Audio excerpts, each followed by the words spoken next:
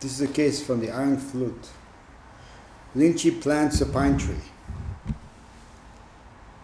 One day, as Linchi was planting a pine tree in the monastery garden, his master, Huang Po, happened along and said, "We have good shrubbery around the monastery. Why do you add this tree?" he asked. "Well, there are two reasons," Linchi answered. "First, to beautify the monastery with this evergreen, and second, to provide shade for future generations." Linchi then tamped the ground 3 times with his hoe to make the tree more secure. "Your self-assertion does not agree with me," said Huang Po. Linchi ignored his teacher, murmuring, all done," and tamped the ground 3 times as before.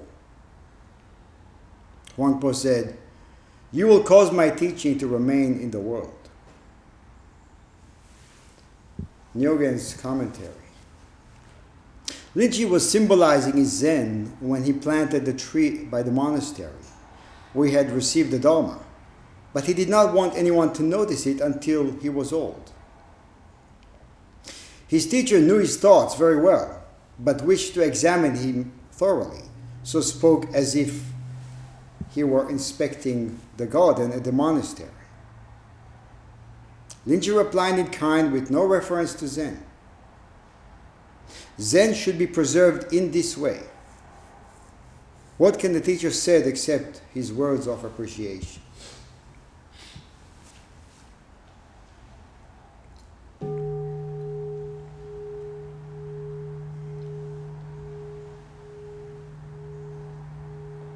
This koan collection, there are no verses. I think you're waiting for a verse.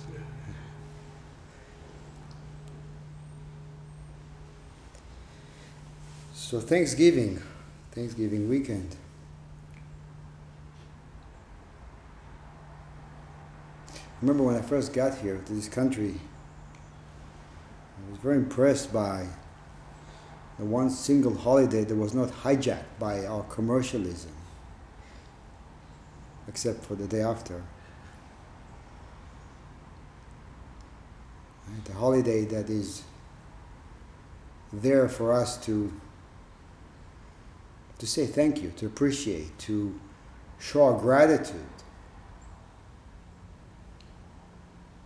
How do we say thank you? What do we say thank you for? What is gratitude? What are our priorities? You know, as human beings, as a country, we have to see it all. We have to examine the whole thing and see how we behave as a country.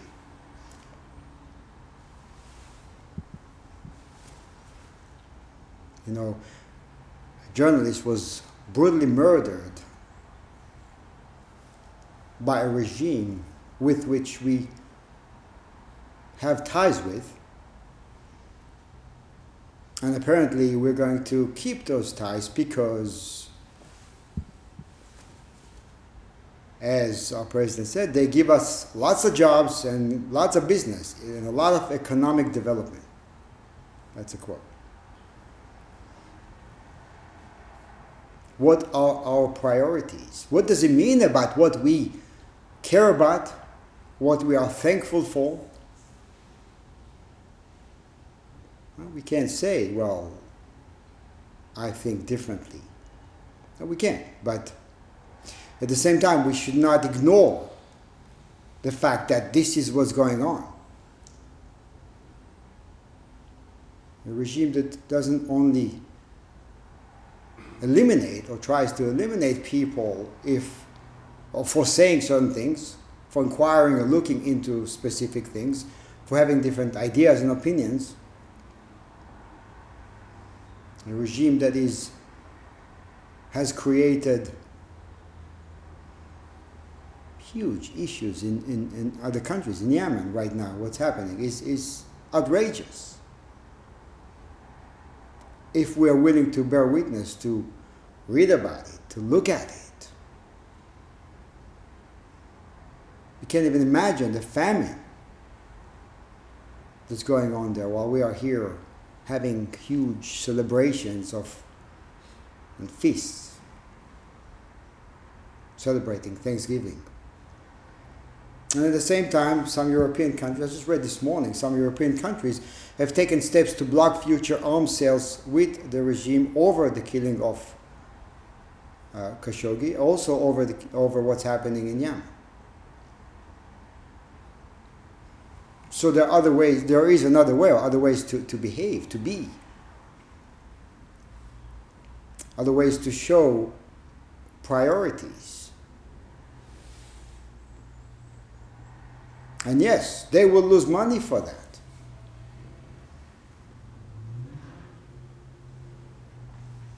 But what's more important?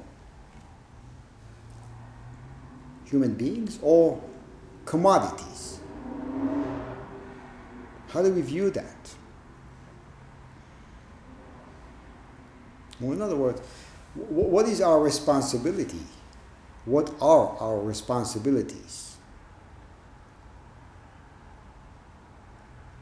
Last week I spoke a little bit about the issue of abdicating responsibility as practitioners, and also about our default assumption that liberation will come from the outside, whether it's a teacher, different aspects of practice, or even Zazen.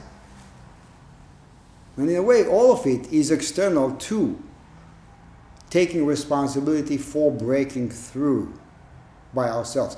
Also, for taking responsibility to experience the whole thing. The joy, the pain, the atrocities that are going on. To be responsible for bearing witness to all of it. And to awaken within what's happening. Rather than wait for another time where everybody will act in sane ways. It means to take it all in. So to take the responsibility to break through by our own efforts. You know, we are directly connected to an ancient tradition that is linked by practitioners who have personally realized that the journey from bondage to liberation is most intimately personal. In other words, awakening is entirely within our reach. Then if it is entirely within our reach, what's the point of a tradition? What's the point of follow a path of others who have gone before us and are long dead?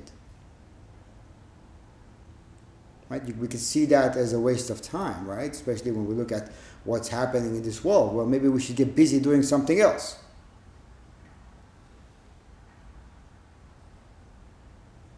And it's a fair question to ask. But how do we understand the practice? It's more important to ask. In the second dedication of our morning service, as we did this morning, the Ino chants few names of teachers from the lineage and then says, may we appreciate their benevolence and show our gratitude by accomplishing the enlightened way together. May we appreciate their kindness and express our gratitude by not abdicating our responsibility to awaken now. That's really what it means. It doesn't mean follow in someone else's footsteps or do what others have done for the sake of doing what others have done. And to awaken now to this century, to this time, to the atrocities that are happening around us, to how we as human beings treat each other, treat our planet.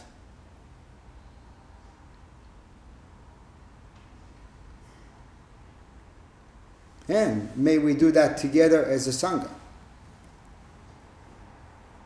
May we help, support, encourage each other to develop the courage to face the pain. And then through that to break through what is binding us. Or maybe to ask, is it binding us?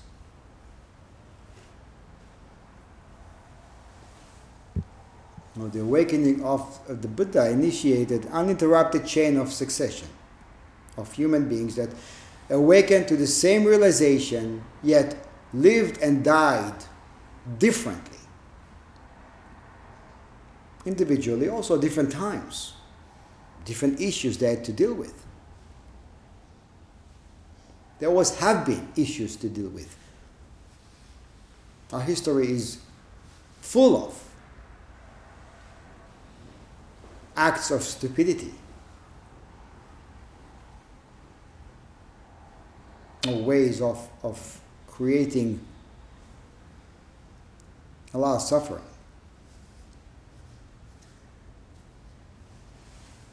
Right? So to awaken to the same realization, yet to manifest it or to live it in a different way. Which means it's not about copying and doing.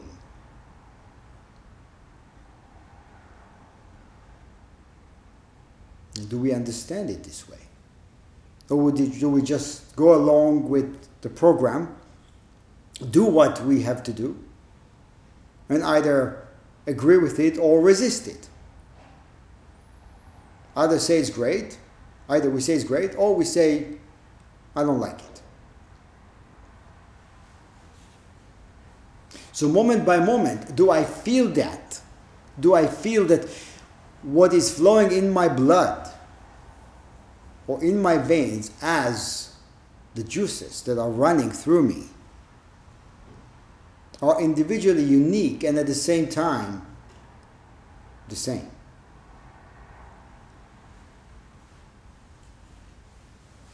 Hafid said that the river that flows in you also flows in me. And the river that flows in me has never stopped flowing, will never stop flowing. Do we see that?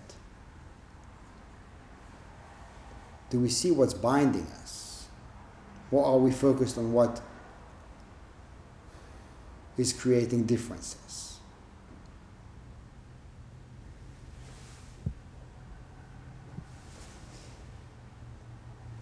What we refer to as their kindness includes their perseverance while personally struggling to awaken, their realization, and their devotion to carefully maintain the path for future generations like us, as we do now, today, here.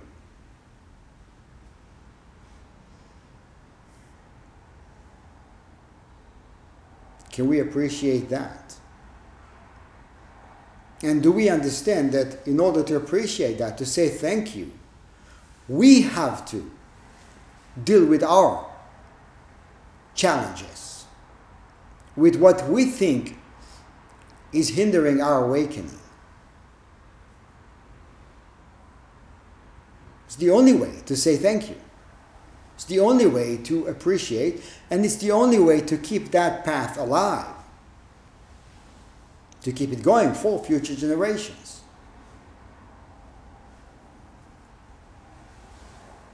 As in this koan, Rinpoche was planting a pine tree in the monastery. And his teacher, Wangpo, said, we have good shrubbery around the monastery. Why do you add this tree?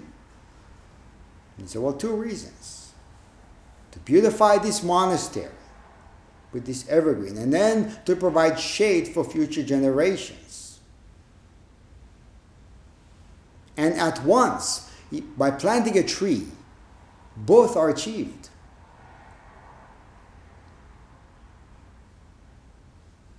Both are achieved because we are a link on an endless chain. And it's our responsibility to make sure that that chain doesn't break.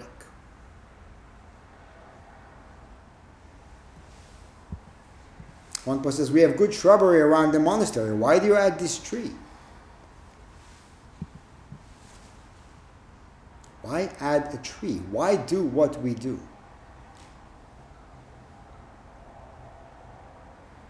You know, it's a living tradition, and by saying it's a living tradition, we mean that your everyday life, exactly as it is the life of the tradition.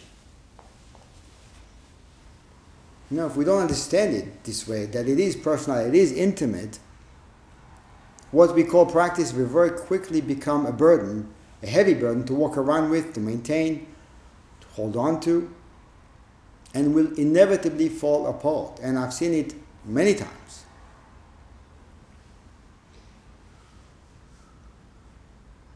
One of the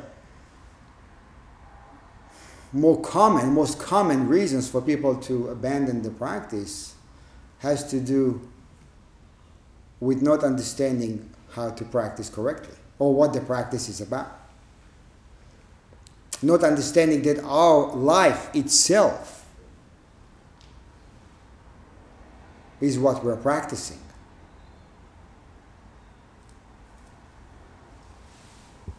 And when we don't know how to practice correctly, we create extra efforts. You know, Zazen is the practice of attention, period. It's the practice of attention. Pay attention. Look. Listen. Take the time to stop, to look, and to listen. Not just with your eyes and ears, but your whole body. To intimately dive into it without judging it, without waiting, without quantifying. To take it all in. To see what happens, to see where it goes. And the practice of attention is the practice of appreciation. Is it possible to appreciate without paying attention? Can we appreciate anything?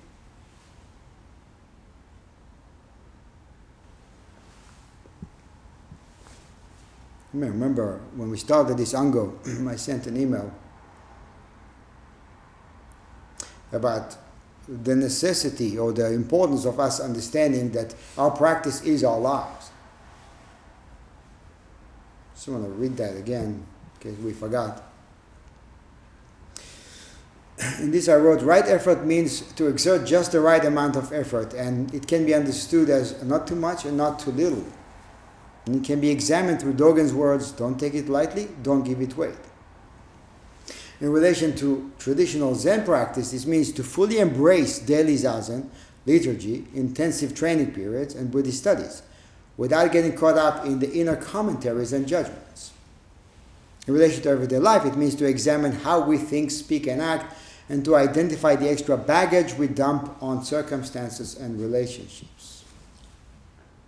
And we live and die within the ease of an endless and precious beauty, and it's absolutely imperative for us as practitioners to examine how we burden it with a personal storyline that is governed by fears and insecurities. And to embrace and practice Zen correctly is to embrace and practice your life. Unless we understand that these two are essentially non-dual, we're wasting our time trying to look and sound like Zen practitioners. When we understand that it is this way, we can also understand that when we embrace the training period, such as Ango, we embrace all aspects of our lives.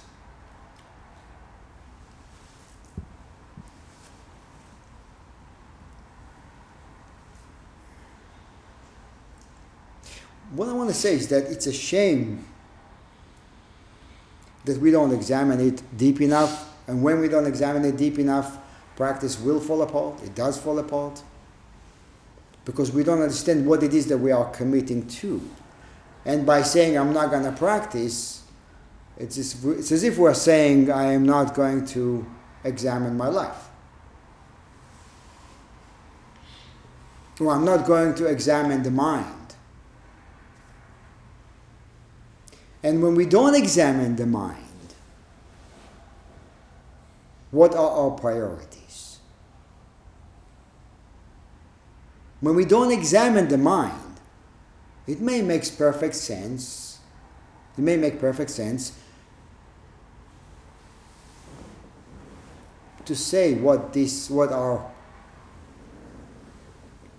administration is saying.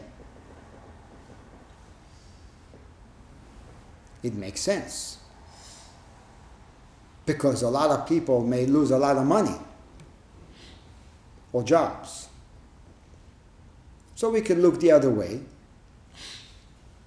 without looking at the consequences of what it means to look the other way when other people act in such ways. We let them do it because it benefits us. I'm sure they have reasons to do what they do. That's unexamined mind or minds.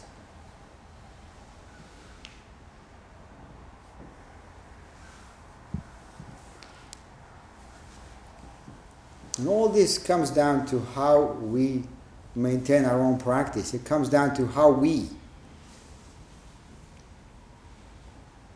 view the practice, how we view the hindrances and challenges when we examine. The tendency may be to run away from what we need to examine because it's painful.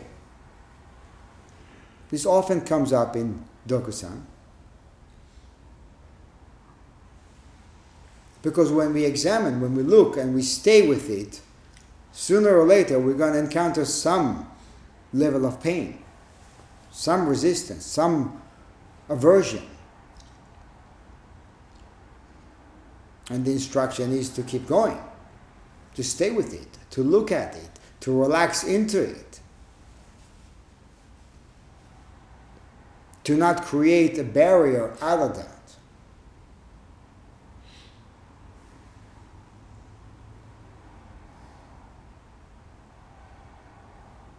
What we see as a hindrance or hindrances is exactly what we need to go into. Because if we don't do that, we actually hold on to the belief that it is, in fact, hindering us. It is preventing us from going deeper, and we back away. Dogen said, the concentrated endeavor of the way allows all things to come forth in realization to practice going beyond, in the path of letting go. Passing through the barrier of dualism and dropping off limitation in this way, how could you be hindered by nodes in bamboo or knots in wood? And what he's saying is, how can you be held back by your thoughts, opinions, emotions, sense of self? How could you be held back by everyday circumstances?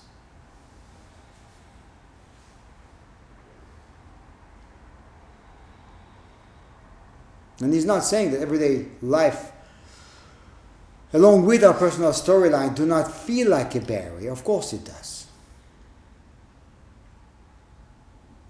It feels like a barrier. But is it? I think that much we know. The fact that it does feel like a barrier. What he's asking us to do is to go beyond what we think is a barrier and to open our hearts to what binds us all together. It means to lift ourselves above the petty little sense of self.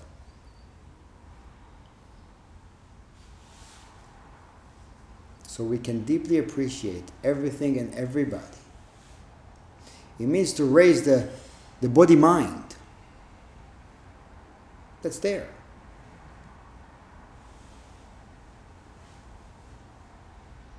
Even in the midst of insanity or insane behavior, the body-mind is there. It's just not raised. It's pushed aside, actually. And this is what we do. This is what the practice is about, to raise the body-mind. We bow, we put our forehead on the ground, we lift our hands above the little self, above everything I know to be true, everything I know to be me. We raise the body-mind above that so we can maybe function a little bit better from the body-mind rather than from the little self.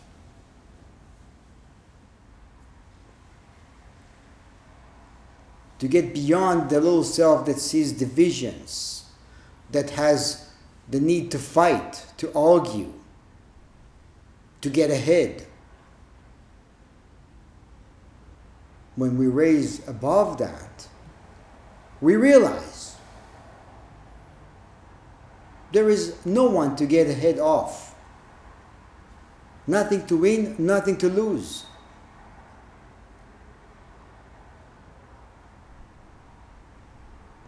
But we do it over and over and over and over again because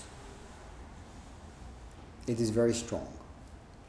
It is very powerful. So we raise it over that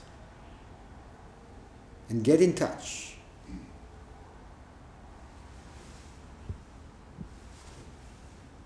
No, the issue with being held back is that we become self-centered. And we become self-centered. We're unable to see beyond. And of course, because it makes sense. And it's a shame because we're unable to see the preciousness of all things. And again, when we cannot see the preciousness, we can't be thankful. We can't show our gratitude.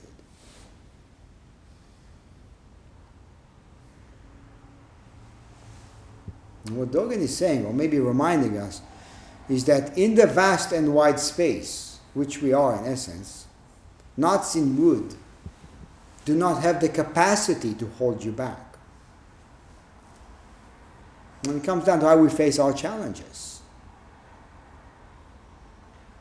we can either contract or shut down, or shut the world out in the face of challenges, or we can expand and be grateful for those challenges that come our way.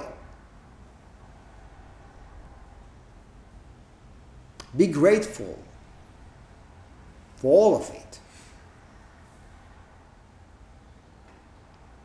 It's not usually what we see as a time to say thank you.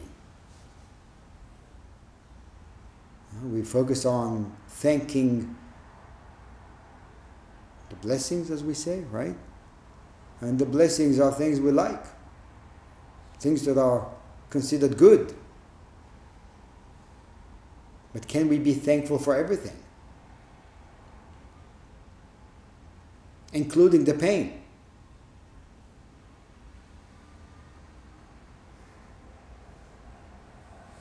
And if we don't, what are we rejecting?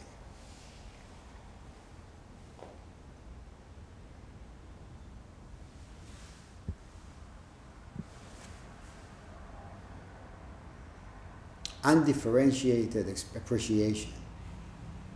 Right? To appreciate everything. And to practice that.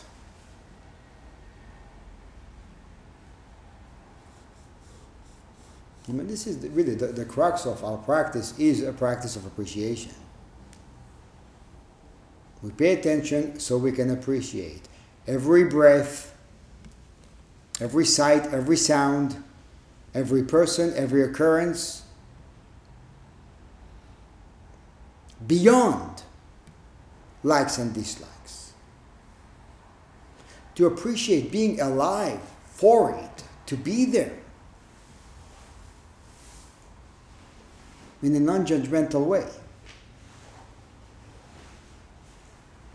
To accept it all.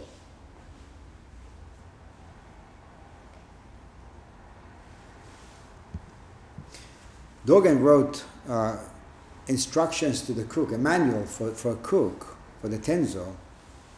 I'd like to read a little bit from it because it's very relevant to what we're talking about and what we're practicing in everyday life. And the Tenzo, as some of you know, the Tenzo, the cook position usually was given to a seasoned practitioner.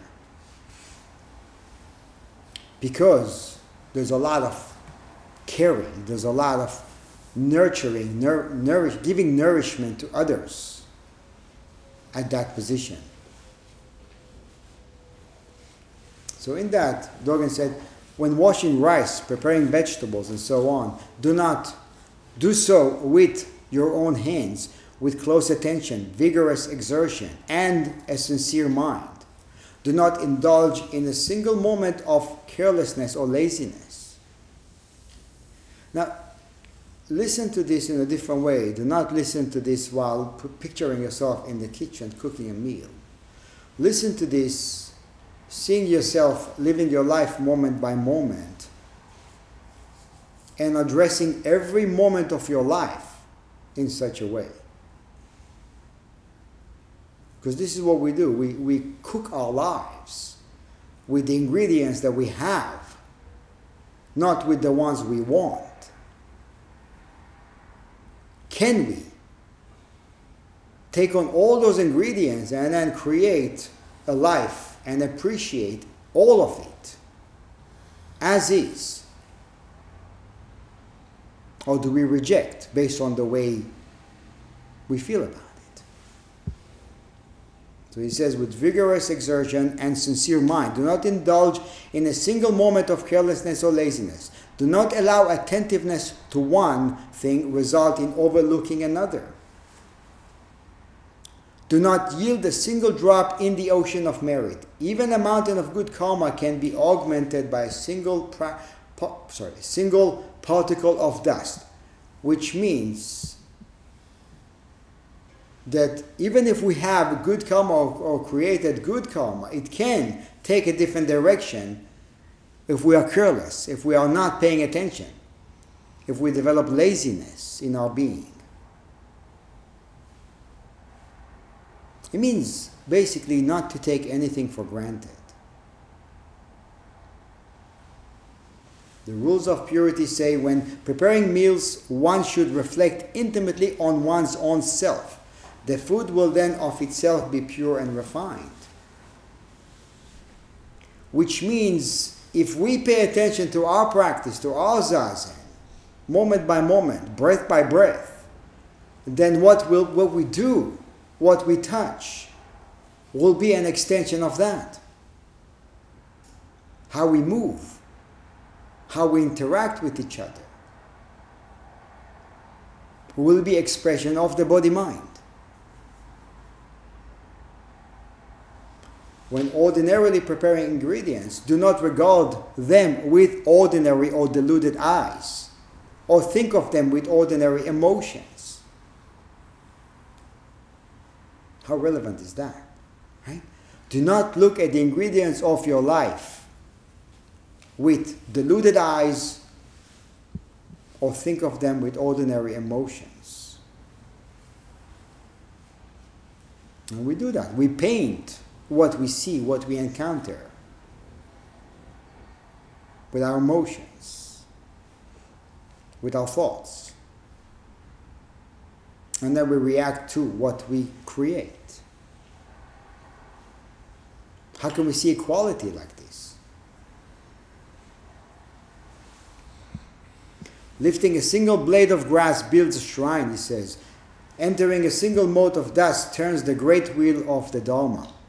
Even when, for example, one makes a soup of the crudest greens, one should not give rise to a mind that loathes it or takes it lightly.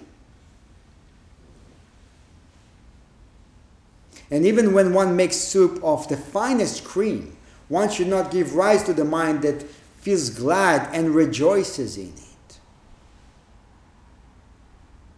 Do not elevate the self and blame others.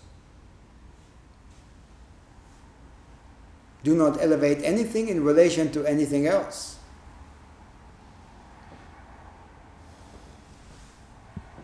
If one is at the outset free from preferences, how could one have any aversions?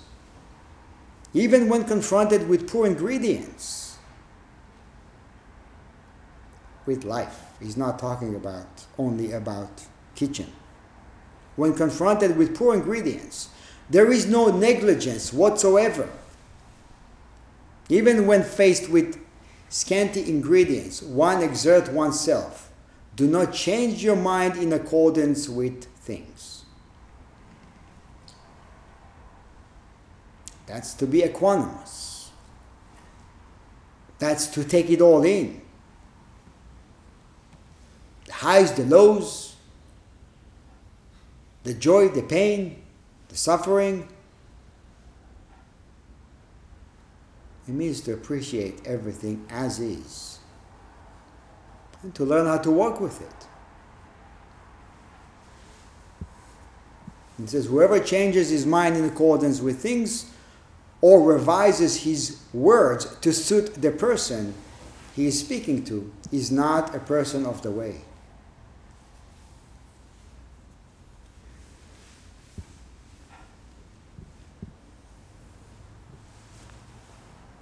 You should think that even the crude greens can nourish the sacred embryo and nurture the sprouts of the way.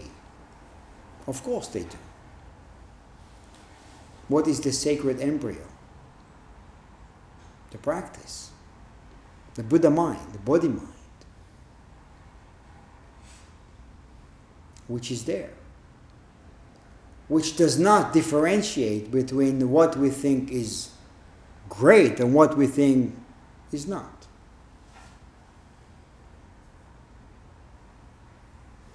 Which sees everything as precious.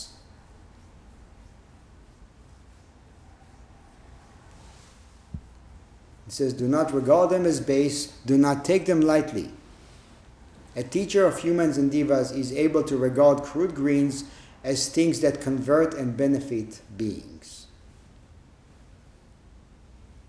And we have to first convert and change the one here. The one who is sitting and looking and listening and interacting and judging and comparing.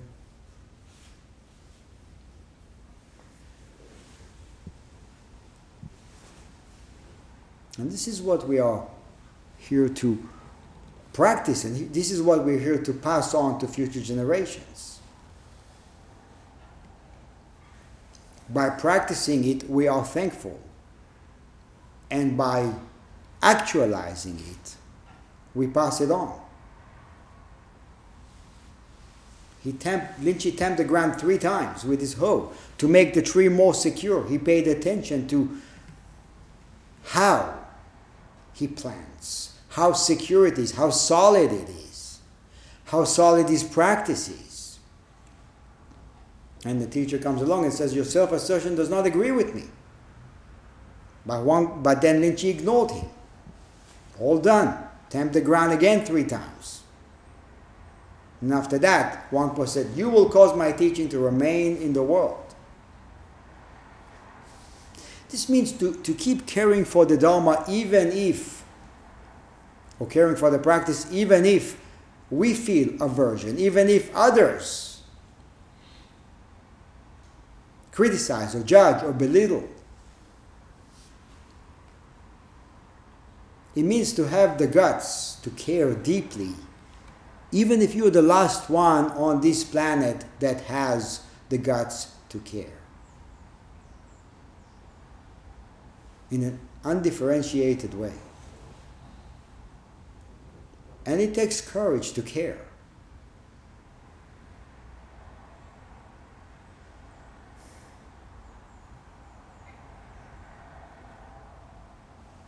That's why he said, you will cause my teaching to remain in the world. Because you're able to do what you need to do regardless of whether or not I approve of you as your teacher. Because you know to listen to what I listen to what we all need to listen to. Because you know what to obey.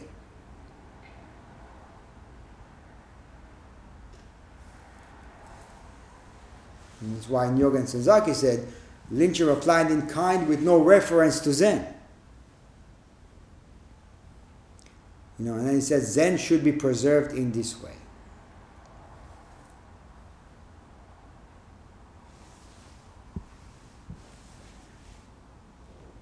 We chant, right? We chant together.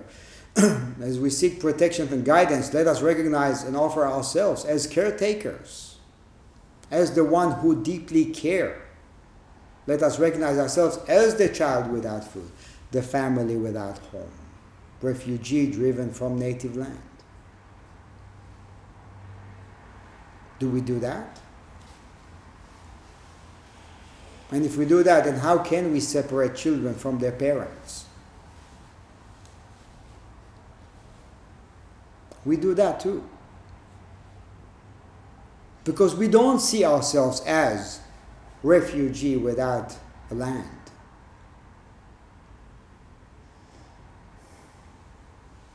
To feel the pain, to feel the suffering.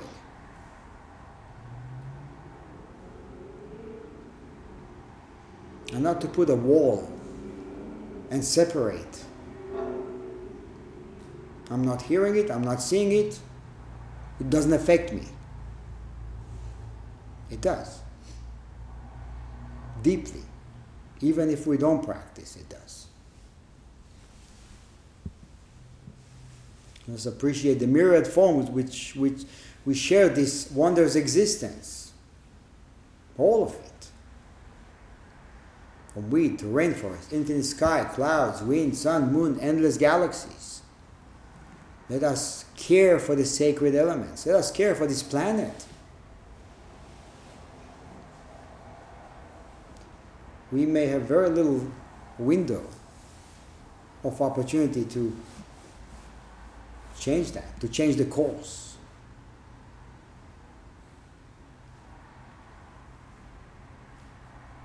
Of this planet, of our destruction.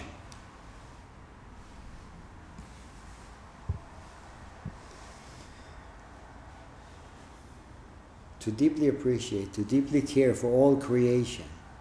You know, Rumi said there are 1,000 ways to kneel down and kiss the ground. There are 1,000 ways to be deeply appreciative.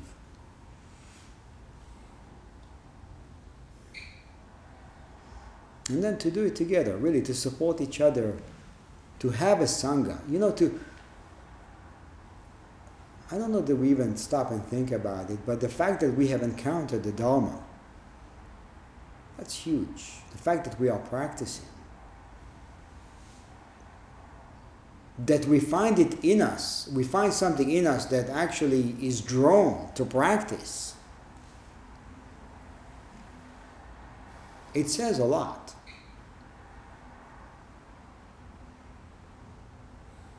It says a lot about what we have done before this lifetime or previous existences. It says a lot about what we choose to do. But that's just first step. Right? So it's important to appreciate that, to recognize that and appreciate that. But then to maintain the responsibility to awaken moment by moment. Without pressure, without being uptight about it. Just perseverance.